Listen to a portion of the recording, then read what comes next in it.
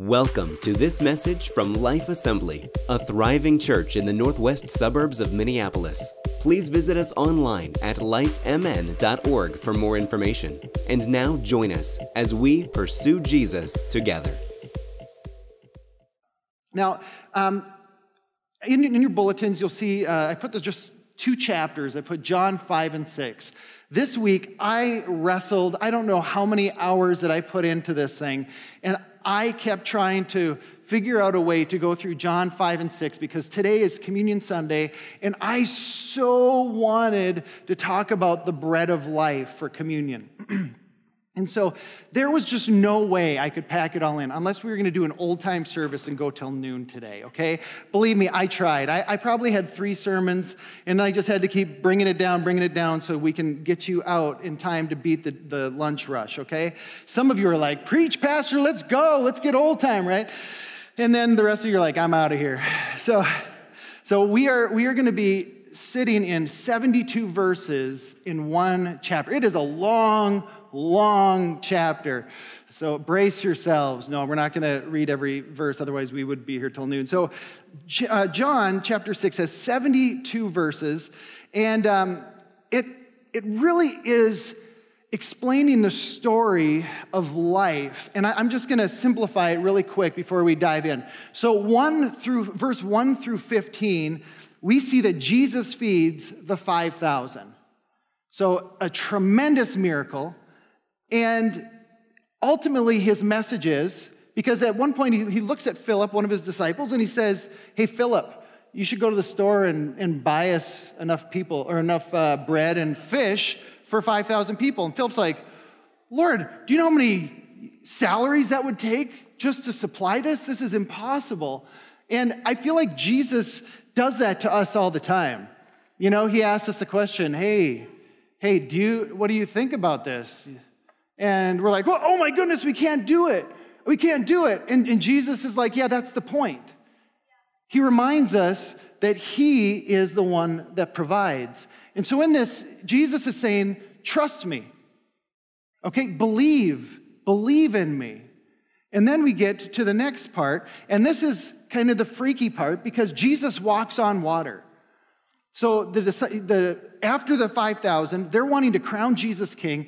Jesus is like, he knows what's in their hearts, and he knows this is not right, the way that the Father had prepared. So he does what he does, and he goes up to a mountain, and he prays alone. And then he told the disciples, go ahead and start heading across the sea. I'll catch up with you. What does that mean? Well, he walks on water.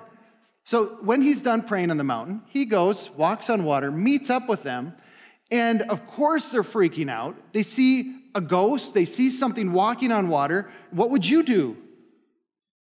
You're on Lake Minnetonka, it's a little foggy out. All of a sudden, here comes Pastor Dale walking. No,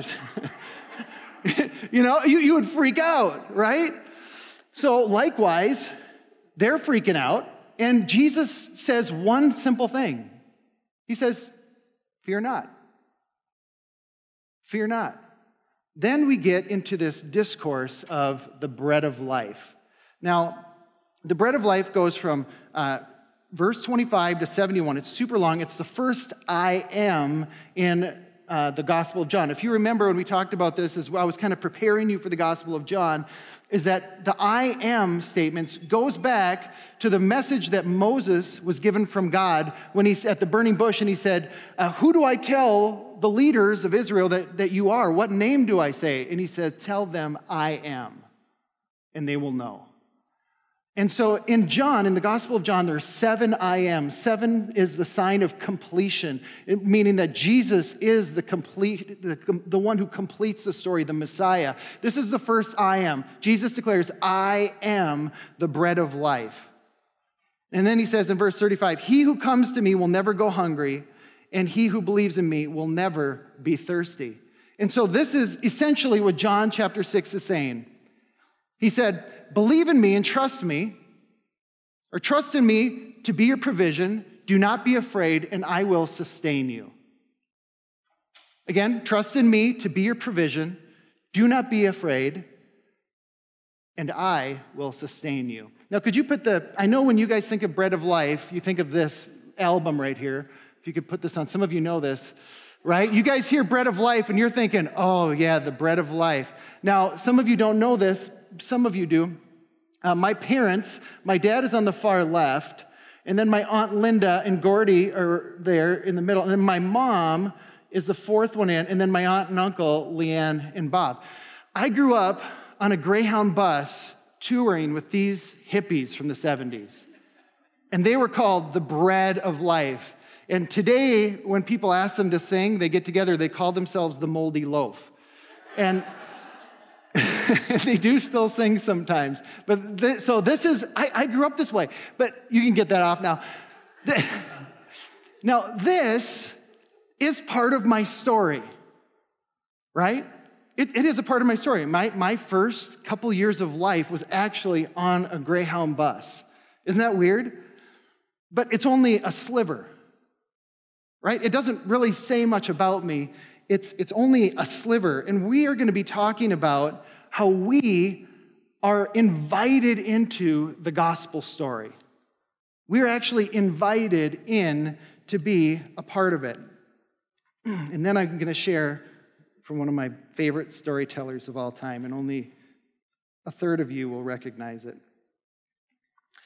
So let's start in verse 25. Now first, before we start with Scripture, I have learned a couple things as being a pastor, and one is I can work as hard as I can, and I can try and make illustrations and connections and metaphors, but only if the Spirit of God is with us can things be changed.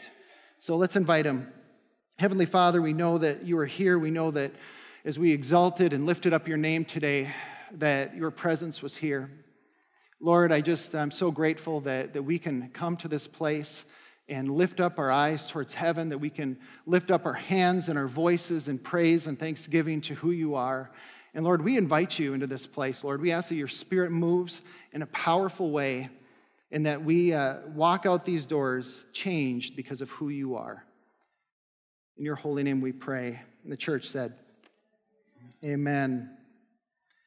When they found him on the other side of the lake, they asked him, Rabbi, when did you get here? So the people had been there, seeing miracles, and they saw one boat, and they knew Jesus wasn't on that boat because they were crowding around him, and then all of a sudden, he's there. How did he get there? Jesus answered, I tell you the truth, you are looking for me, not because you saw miraculous signs, because you ate the loaves and had your fill.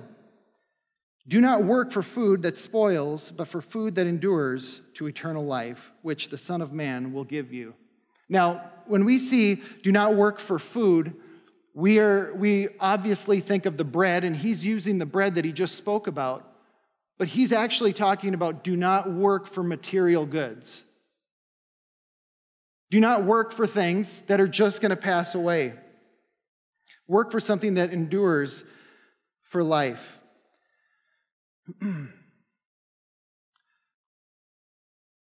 Sorry, finding my place here. So do not work for food that spoils, but for food that endures to eternal life, which the Son of Man gives you. On him, God the Father has placed the seal of approval. Then they asked him, what must we do to do the works God has required? Okay, so what must you do to do works? They're not asking about what must we do to do miracles. They're saying, what must we do to be saved? What is required of us? And his answer is the same that we already read in John chapter 3 about salvation. Jesus answered in verse 29, the work of God is this, to believe in the one he has sent. He simplifies the entire gospel to believe in the one he has sent. So believe in Jesus. So they asked him, what miraculous sign then will you give that we may see it and believe you? What will you do? Our forefathers ate the manna in the desert, as it is written, he gave them bread from heaven to eat. And Jesus said to them, now this is actually pretty stern. He says, I tell you the truth, it is not Moses who has given you the bread from heaven. In other words, he's saying, Moses didn't do squat. Now, at that time, Moses is the prophet. Moses wrote the Pentateuch, the law, the first 5 books. Moses is everything that people at that time are comparing to. Just so you know, my paraphrase is Moses didn't do squat. I'll read what the Bible says just to help you. I tell you the truth, it is not Moses who has given you the bread from heaven, but it is my Father who gives you the true bread from heaven. God provided the miracle, not Moses. God provided it, and they forgot that. For the bread of God is he who comes down from heaven and gives life to the world. Sir, they said, from now on, give us this bread.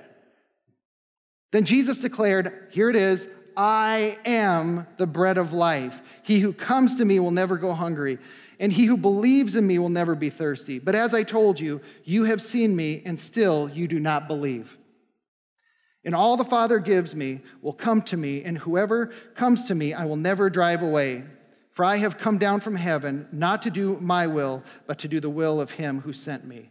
Now, twice, Jesus said in those few verses that it is his will that no one is driven away and that all come to him.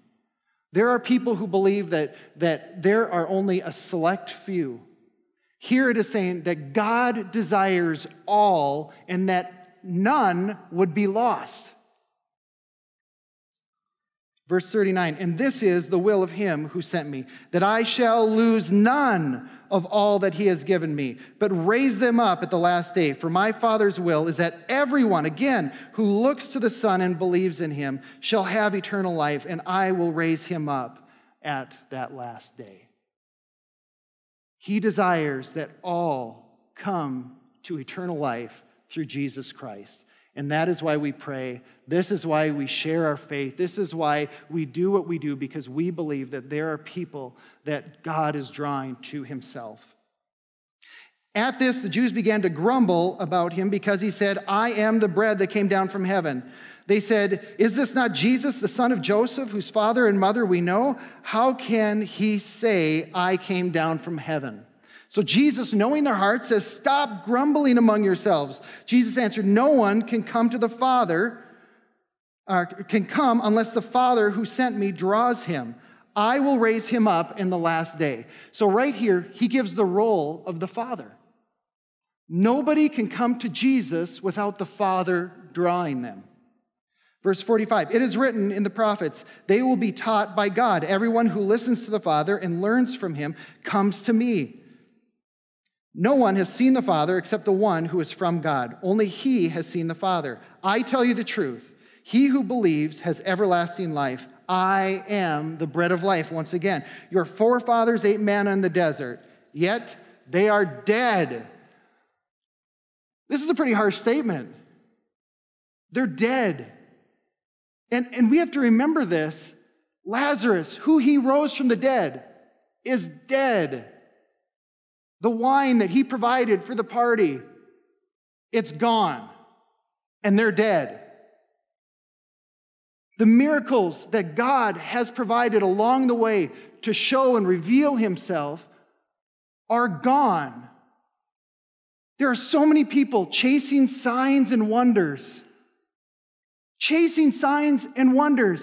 and they forget to look at the gift giver of those signs and wonders. We look to Jesus. He is not perishing. Our everlasting life is in him. Verse 50, but here is the bread of life that comes down from heaven, which a man may eat and not die. I am the living bread that comes down from heaven. If anyone eats this bread, he will live forever. This bread is my flesh, which I will give for the life of the world. Here he is proclaiming his death. Verse 52, then the Jews began to argue sharply among themselves. How can this man give us his flesh to eat? And now this is the verse that really put things in a bad place for Jesus. Jesus said to them, I tell you the truth, unless you eat the flesh of the Son of Man and drink my blood, you will have no life in you. Unless you eat my body, eat my flesh, drink my blood. At this, people began to scatter. Okay, this is too much for me. And as we're going to see in a little bit, And this is the great thing about John, is it's the only place where we get private dialogue happening between Jesus and the intimate followers of Christ. And he looks at them and says, are you going to leave too?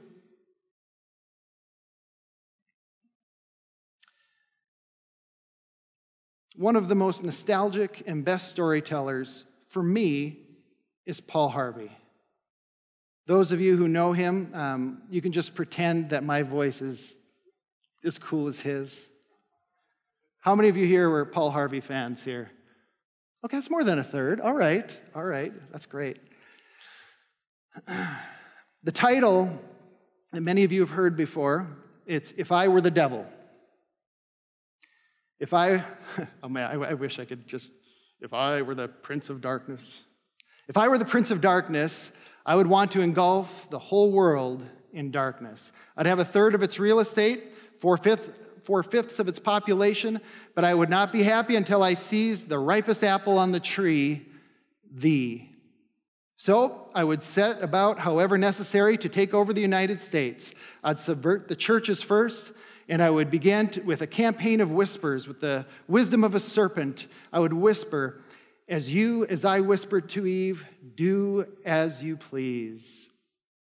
To the young, I would whisper that the Bible is a myth. I would convince the children that man created God instead of the other way around. I'd confide that what's bad is good and what's good is square. And the old, I would teach you to pray after me, our Father, which are in Washington. Then I'd get organized. I'd educate authors in how to make a lurid literature so exciting that anything else would appear dull and uninteresting. I'd peddle narcotics to whom I could. I would sell alcohol to ladies and gentlemen of distinction. I'd tranquilize the rest with pills. If I were the devil, I would soon have families at war with themselves, churches at war with themselves, and nations at war with themselves until each in its turn was consumed.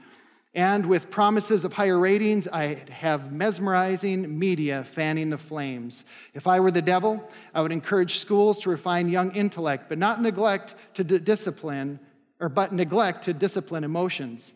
I'd tell teachers to let those students run wild, and before you knew it, we'd have drug-sniffing dogs and metal detectors at every schoolhouse door. Within a decade, I'd have prisons overflowing and judges promoting pornography. Soon I'd evict God from the courthouse and the schoolhouse and then from the House of Congress. In his own churches, I would substitute psychology for religion and defy science. I'd lure priests and pastors into misusing boys and girls and church money. If I were the devil, I'd take from those who have and give to those who want it until I had killed the incentive of the ambitious. What'll you bet? I couldn't get the whole states to promote gambling as a way to get rich. I would convince the young that marriage is old-fashioned, that swinging is more fun, and that what you see on television is the way to be. And thus, I could undress you in public and lure you into bed with a disease for which there is no cure. In other words, if I were the devil, I would just keep doing what he's doing. Paul Harvey. This message that was written so long ago seems prophetic, doesn't it? At the same time, it doesn't leave many of us off the hook, does it? I have such fond memories of hearing his voice, his distinct voice coming through my grandparents' CB radio from the tiny farmhouse. Kids, you may not know this, but back in the day when you wanted to hear a song, you had to wait for it to come on the radio. Or you'd buy a tape, which you would have to flip, and sometimes your tape player only had reverse. Some of you didn't know that, did you? And then you'd have to fast forward it and try and find it, and then back and forth, and then they'd put these terrible gaps in between, and some were, it was just awful. It was awful. Boy, you guys, you're living life. Now, and then, the worst of it is, sometimes you had to buy an entire album for one song, because the rest were just garbage. So some of you know exactly what I'm talking about. We are all wired to love a good story. Just this week, some of you have probably seen it, the movie The Joker just came, the trailer came out for it. Hit immediately, went viral that this movie's coming out. Super dark. You know, a lot of the Batman movies are very dark, and so now we've got the story of Joker. So why is it a big deal? Is it because it kind of goes with that superhero thing? No. I believe It's because people want to know why. They want to see a story of how could somebody actually be that way? How can somebody be so great? How can somebody be terrible? How can somebody be amazing? How did it happen? Give us a story. Let our minds try and understand how somebody could be so dark. And if we're introspective, when we see these things, we see little pictures of ourselves, and if they tell a good story, they're able to bring us along on seeing how somebody could have actually gotten to where they are. Think of all of the documentaries that are being produced right now. I mean, World War II and Hitler and all the secrets and all the things that happened, people are so hungry for these stories of how could somebody do this? How could whole groups, how could a whole country of people turn like this? It tells pieces of our story, and we want to know the how. We want to know the why. We want an explanation. Could anybody have stopped it? Who else knew? Try and fill in these blanks. And then we get to the point of nature versus nurture. Was somebody created this way? Were they naturally this way?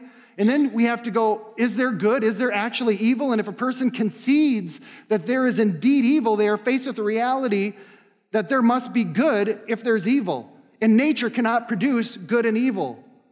Good and evil has to come from somewhere else. And by admitting that there's that, then you're admitting that there is a higher power. Now, the Bible answers this question in John. In John 1, John uses the metaphor of light and darkness. The light enters. When the light comes, the darkness has to move, and it can't comprehend it. It doesn't understand why. Now, Ravi Zachariah, who many of you have heard before, is just an incredible Christian apologist. He goes to universities, goes to secular places, and he argues and he debates people all the time.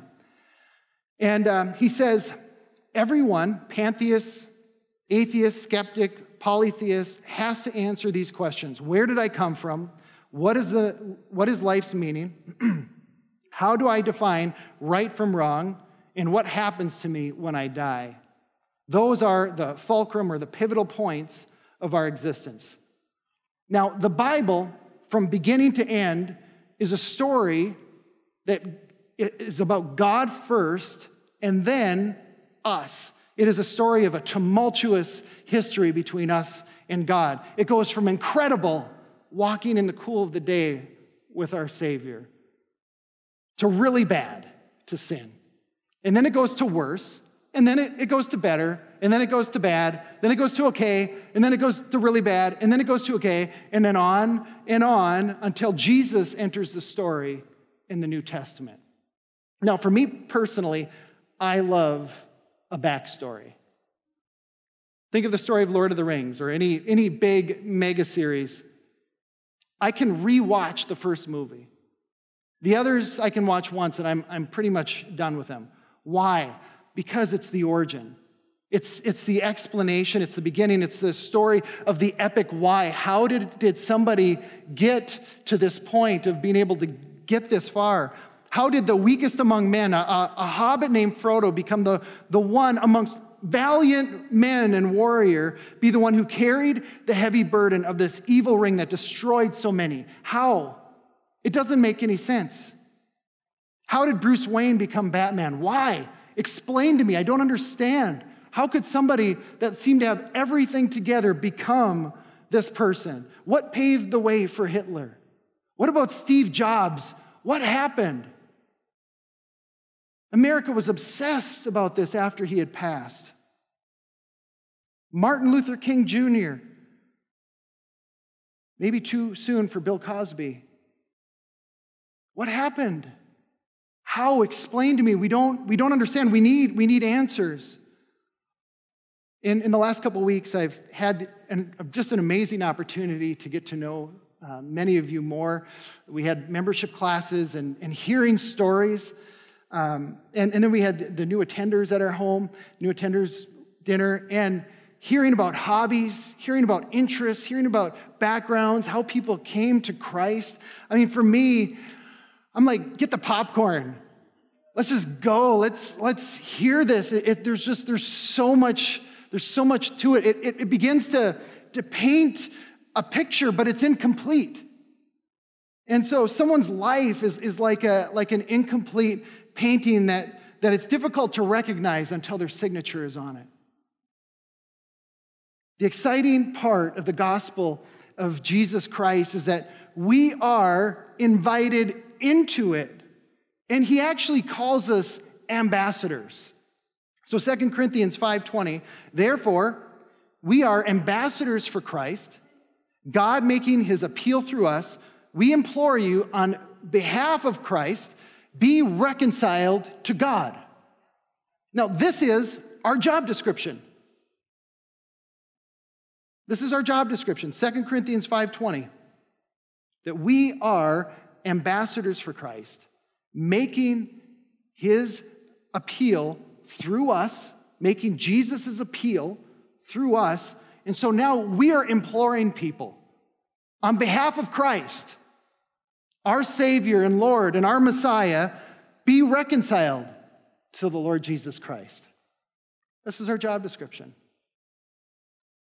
The gospel is this: God has invited us into the greatest story ever told. That mankind was created by God. Man and woman sinned against God, only to create a chasm that separated the once perfect union of God and his creation. God made covenants with us, gave us a law to abide by, and a way through an animal sacrifice to cover our sins. We were unable to keep our end of this agreement.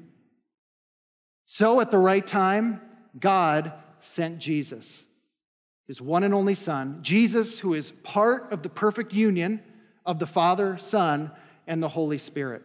Jesus came as completion to the covenant that we could not make good on. So Jesus was the perfect sacrificial lamb for our sins. He was a sacrifice to take the place of all sacrifices. God provided a way for us to enter into eternal life through the body, through the blood, and through the resurrection of Jesus Christ. This is the gospel message that we are ambassadors for. This is it. This is the message. Like the Apostle Paul penned, he said, this is the message I have chained myself to. He was in chains in prison, and he said, this is what I am an ambassador for, in chains. And we, like Paul, need to chain ourselves to this message. May it go everywhere we go. So we are invited into this gospel story as active participants. We are sometimes in a supporting role. Sometimes we're an extra. Sometimes we have to take a lead role. But no matter what, we always decrease and Jesus increases. Again, in the book of John, we see in the very beginning as the introduction to John the Baptist. And he had one job: prepare the way of the Lord. And he was headlining. He was the lead. People were gathering. He had disciples. He was baptizing. The leaders were coming to him saying, are you the Messiah? Until Jesus came. His job, like he said, I must decrease, he must increase. No matter what role that we have, no matter what role at what time that we're playing, Jesus always takes the driver's seat. We always give glory to him because I can do nothing. I can do nothing without Christ. Now, our society has twisted this message of us decreasing and Christ increasing to the opposite. The twisted message is believing that we must increase and everyone else should decrease no matter what it takes, which essentially means that we step on, we lie to, we deceive whomever to get our increase. It feeds the statement that God helps those who helps themselves. I had a guy that I had met with who had come to visit the church I was at, and so I took him out for coffee, and he was raised in the church, pretty bitter, pretty angry, and in the first part of his life, things hadn't been going so well. So this is actually what he said to me specifically. He said, I've decided that God helps those who help themselves, and that was his motto. And he just said, I'm just going to step on whoever it takes to get what I want because things are just not easy. My heart broke for him. But he had bought into the lies that this world is telling him. And then this is one that drives me crazy. And I know that we say it loosely sometimes, so bear with me so you can understand where I'm coming from. When somebody says to people, do it if it makes you happy. Just do it if it makes you happy. And I go through the roof with this one. Because then we point fingers at them when they actually do it. Think of the Me Too movement. Think of the Time's Up movement. These men were doing things that they wanted to do. Fulfill their own desires, their own needs. They were doing exactly what you told them to do. Do whatever makes you happy. At whose expense is our happiness worth?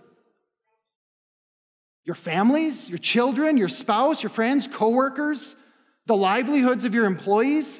How many people is your happiness worth? This is a cheap, thoughtless, and reckless statement for us to say. In Scripture, we find that human flourishing, that fulfillment only comes through connection with our Creator. That is the only place true fulfillment can come. Our human flesh and desires can never and will never be quenched.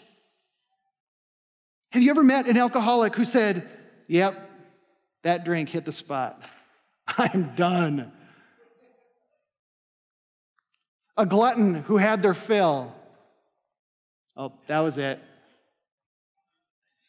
A drug addict who had their last satisfying high. Oh man, that was the one I was looking for. I'm good. The last time looking at this pornographic material because now I'm satisfied. The abuser who finally exercised all their rage. Okay, now I'm no longer angry. Do you really believe that your satisfaction can be satiated or fulfilled? Who are we kidding ourselves? I cannot speak for you, so I'm going to quote the people like you and like me that follow Jesus.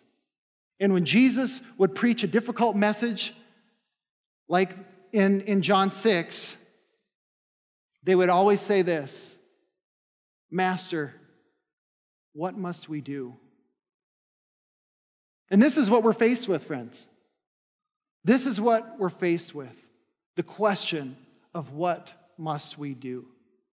Maybe you're thinking, Pastor, I am a much better person than you're making me sound right now. No, you're not. No, you're not. No, we're not. Who are we kidding ourselves? We are all in desperate need of a Savior. The Bible tells us that our good works are nothing more than hay and stubble. But when it's done by faith, they become works of righteousness and are actually holy unto God. If we're not striving because I'm going to be a good person, or I'm doing this because now God's gotta be happy because I'm doing this thing. But when it turns into I have faith in Christ, and because I have faith in Him, the works that I do are unto Him, and He sees it as righteousness, and He sees it as holy. And like the psalmist says, it is like a beautiful incense going before God. And that is our worship. You could vacuum in the church and you could be in the most glorious place before God. You could be helping a neighbor that needed help with groceries or shoveling a sidewalk, and you are doing it in faith, and you're saying, Lord, I am doing this because I don't want to do this right now. There's nothing in me that wants to do this, but I am doing this unto you right now. And the Lord looks at this, and he is saying, you are doing this as a holy, holy person before me, and I accept it as a gift. As faith unto Christ. Now, John 6 begins with 2 miracles. Feeding the 5,000. He says, trust me, and I will provide for you. And the second one, Jesus walks on water. He says, do not be afraid. So, really quick here. This separates the sermon a little bit. So this isn't really a good flow, but I just feel like it's a really good teaching opportunity for us in the book of John, chapter 6. It gives us such a great description of the Trinity, the Father, the Son, and the Holy Spirit. The Father draws and enables us to come. This is verses 44 and 65. It says the Father draws and enables us to come to Jesus. The Son, it says Jesus, brings salvation and resurrection and eternal life. This is verse 44. And then it says the Spirit gives life. Verse 65. So, one true God, living in eternal existence, the three persons, Father, Son, Holy Spirit. They have the same divine nature in a distinct in relationship, role, and function, yet they work in perfect unity to draw us to Christ, to bring salvation through the resurrection of Jesus Christ, and His Spirit is here to give us life. So my question for you today is, are you tired? And the answer is, Jesus will sustain you. Are you weak? Jesus will lift you up. Are you worried? He is more than enough. To complete this chapter, the answer that we as a church should be thinking or feeling in unison is exactly what St. Peter said at the end here of John chapter 6. After Jesus said to his disciples, like I already said to you, is this teaching too hard for you as well? And then Jesus says, will you go like the rest of them? And Peter said, Lord, to whom shall we go?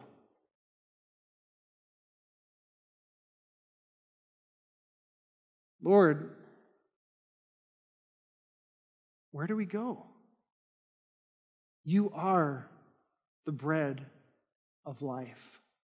And this is the question that we have to face today.